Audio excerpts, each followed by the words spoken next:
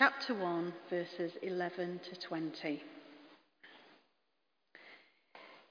May you be made strong with all the strength that comes from his glorious power, and may you be prepared to endure everything with patience, while joyfully giving thanks to the Father, who has enabled you to share in the inheritance of the saints in the light. He has rescued us from the power of darkness and transferred us into the kingdom of his beloved Son, in whom we have redemption, the forgiveness of sins. He is the image of the invisible God, the firstborn of all creation, for in him all things in heaven and on earth were created, things visible and invisible, whether thrones or dominions or rulers or powers. All things have been created through him and for him.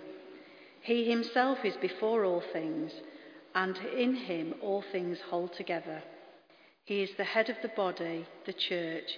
He is the beginning, the firstborn from the dead, so that he might come to have first place in everything. For in him all the fullness of God was pleased to dwell, and through him God was pleased to reconcile to himself all things, whether on earth or in heaven, by making peace through the blood of his cross. And the second reading is from Luke chapter 23, verses 33 to 43. When they came to the place that is called the Skull, they crucified Jesus there with the criminals, one on his right and one on his left. Then Jesus said, "Father, forgive them, for they do not know what they are doing." And they cast lots to divide his clothing. And the people stood by watching, but the leaders scoffed at him, saying, "He saved others. Let him save himself if he is the Messiah of God, his chosen one." And the soldiers also mocked him, coming up and offering him sour wine, and saying, "If you are the King of Jews, save yourself." And there was also an inscription over him, "This is the King of the Jews." One of the criminals who were hanging there kept deriding him and saying, "Are you not the Messiah? Save yourself and us." But the other rebuked him, saying, "Do you not fear God, since you are under the same sentence of condemnation?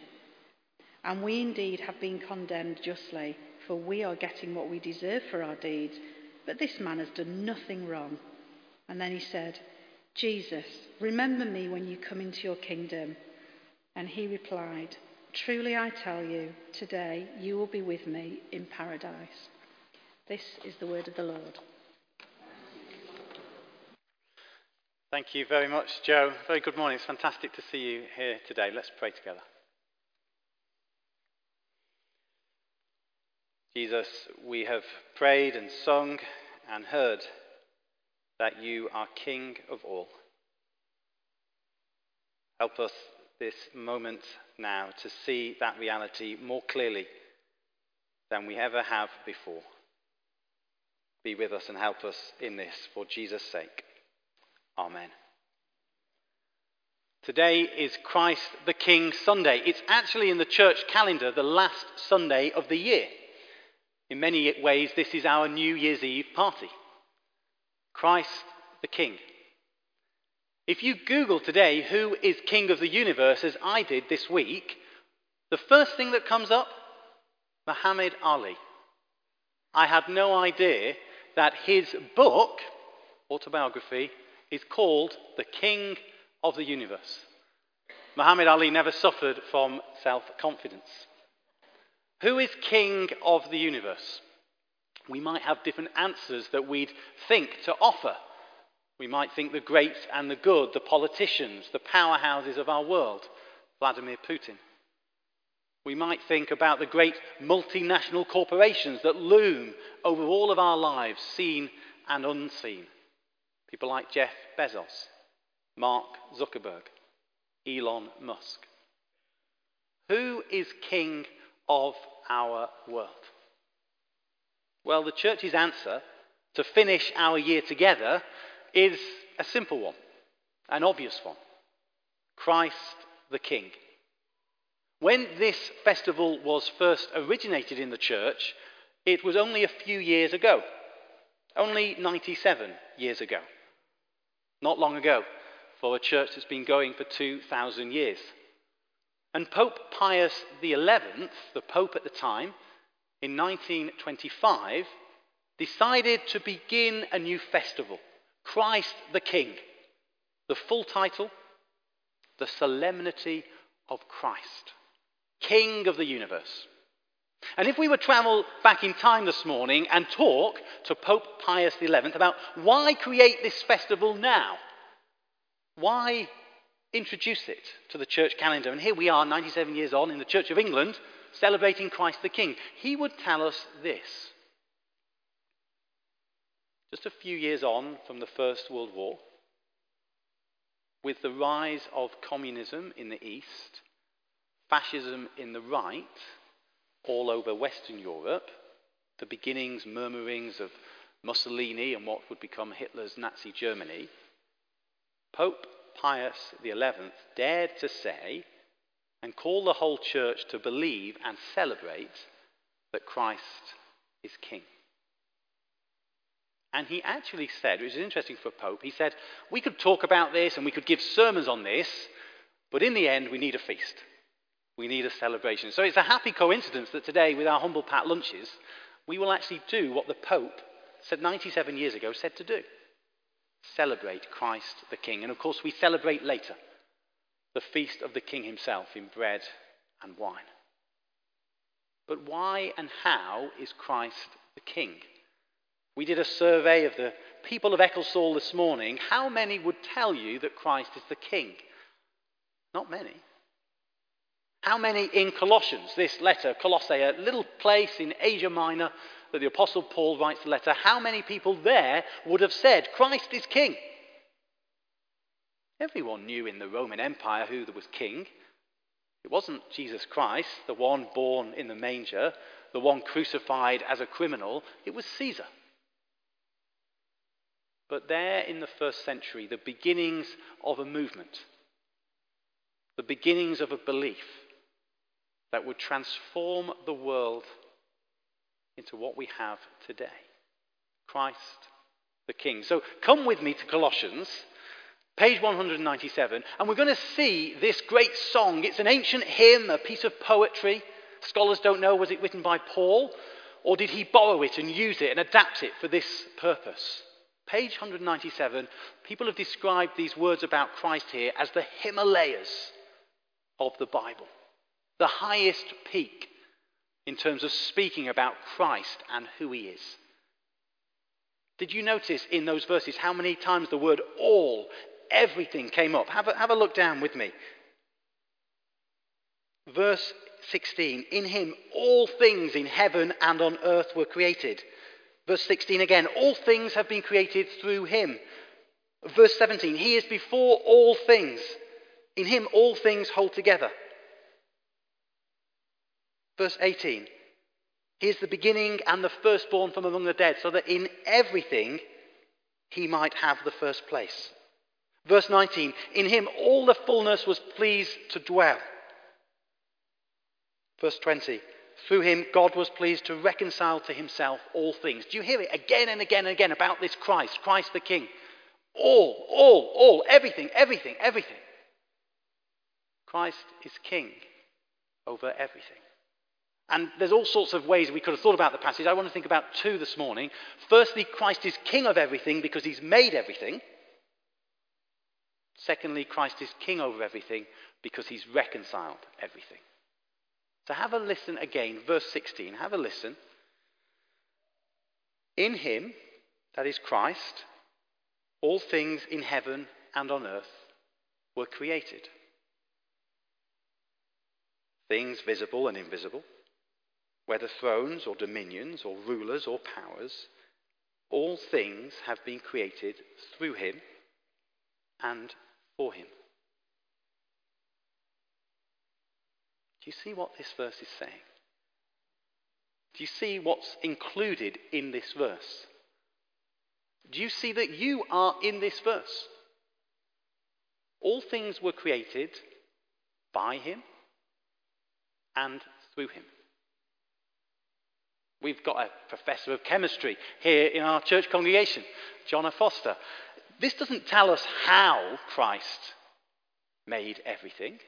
We'll have different opinions about how that happened, I'm sure, as a church. But it does say absolutely clearly that the source and author of all life, all that exists, everything in this universe, everything that we see, everything that we touch, everything that we enjoy,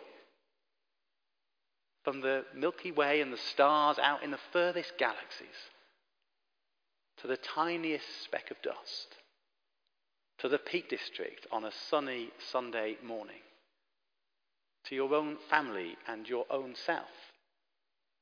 By him and for him, everything was made. Why is Christ the King? Why does the church celebrate this? Because they believe that Christ made everything. Now, you don't need me to tell you that is a radical belief. The man who was a carpenter's son in Bethlehem. The man who had a small following and then had a disgraced death. He, the one through whom all things have been made? Yes, says Apostle Paul.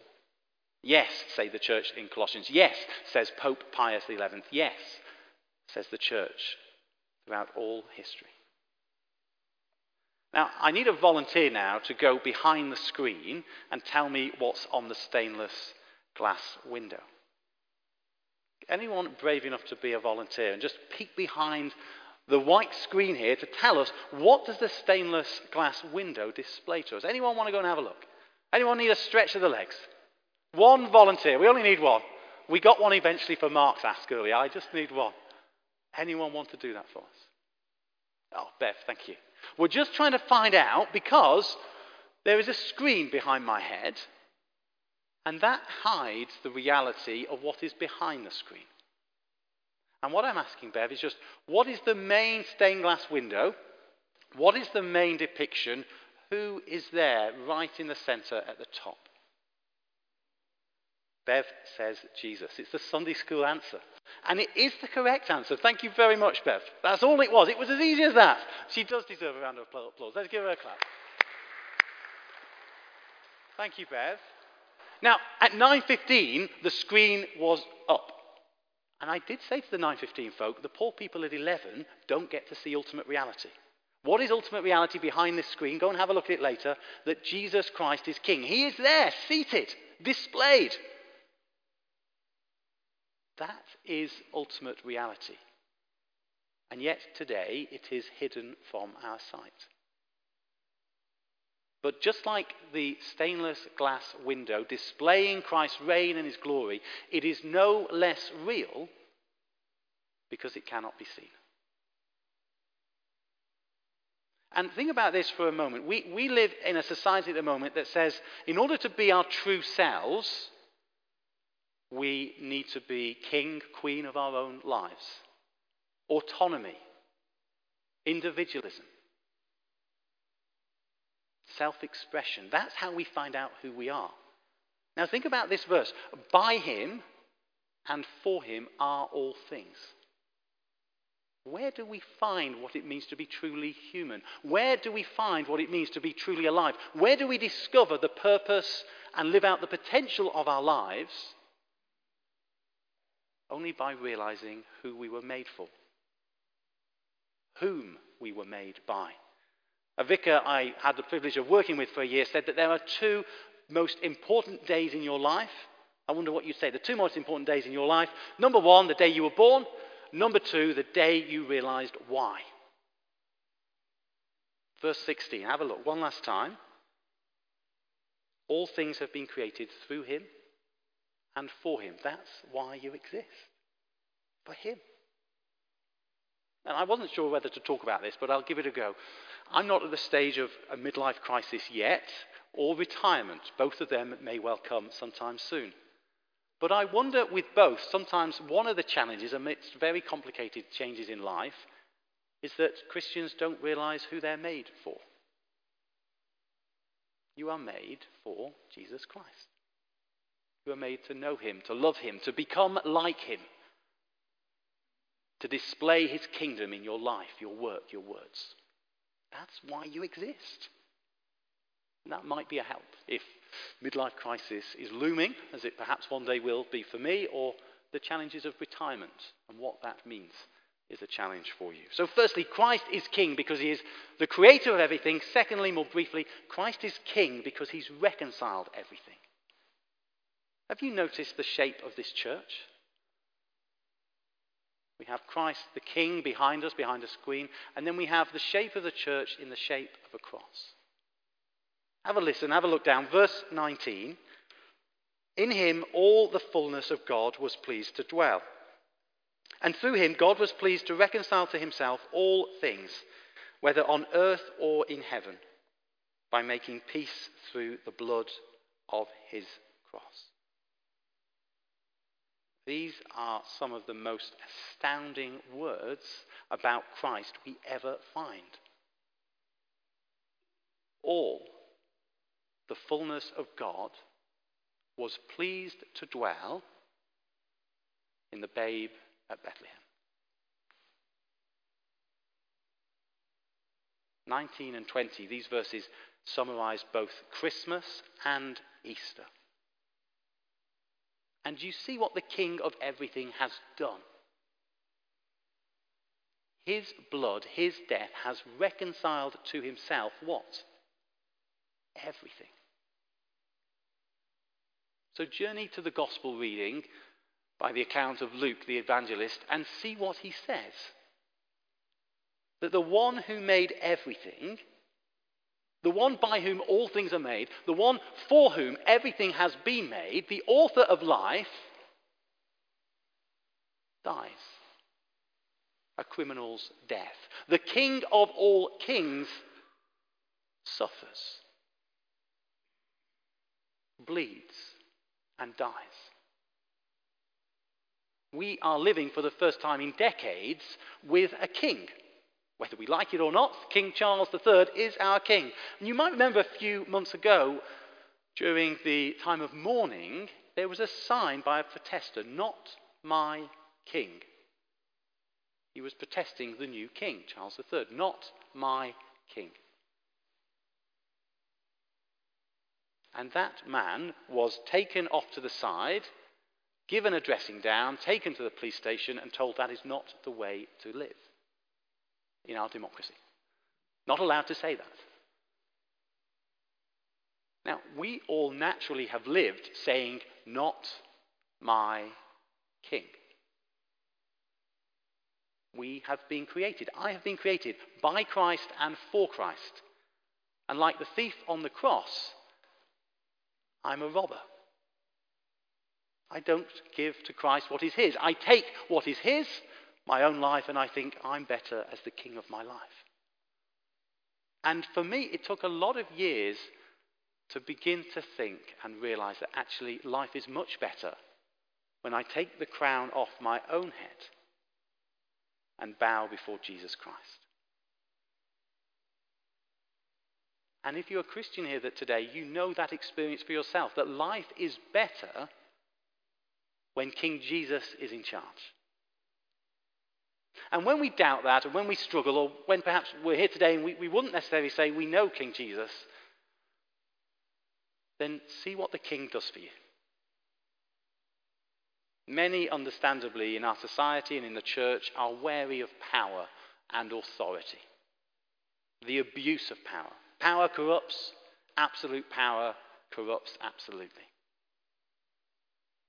Well, see the King of all. See what the King of all creation does for you and for me. Before we ever do anything for him, he has done everything for us. And see those round the cross of Christ, his throne of love. We have his mother, we have a few of his followers, the ladies who were brave enough to stay, the men had scalpered. And then we have the thief.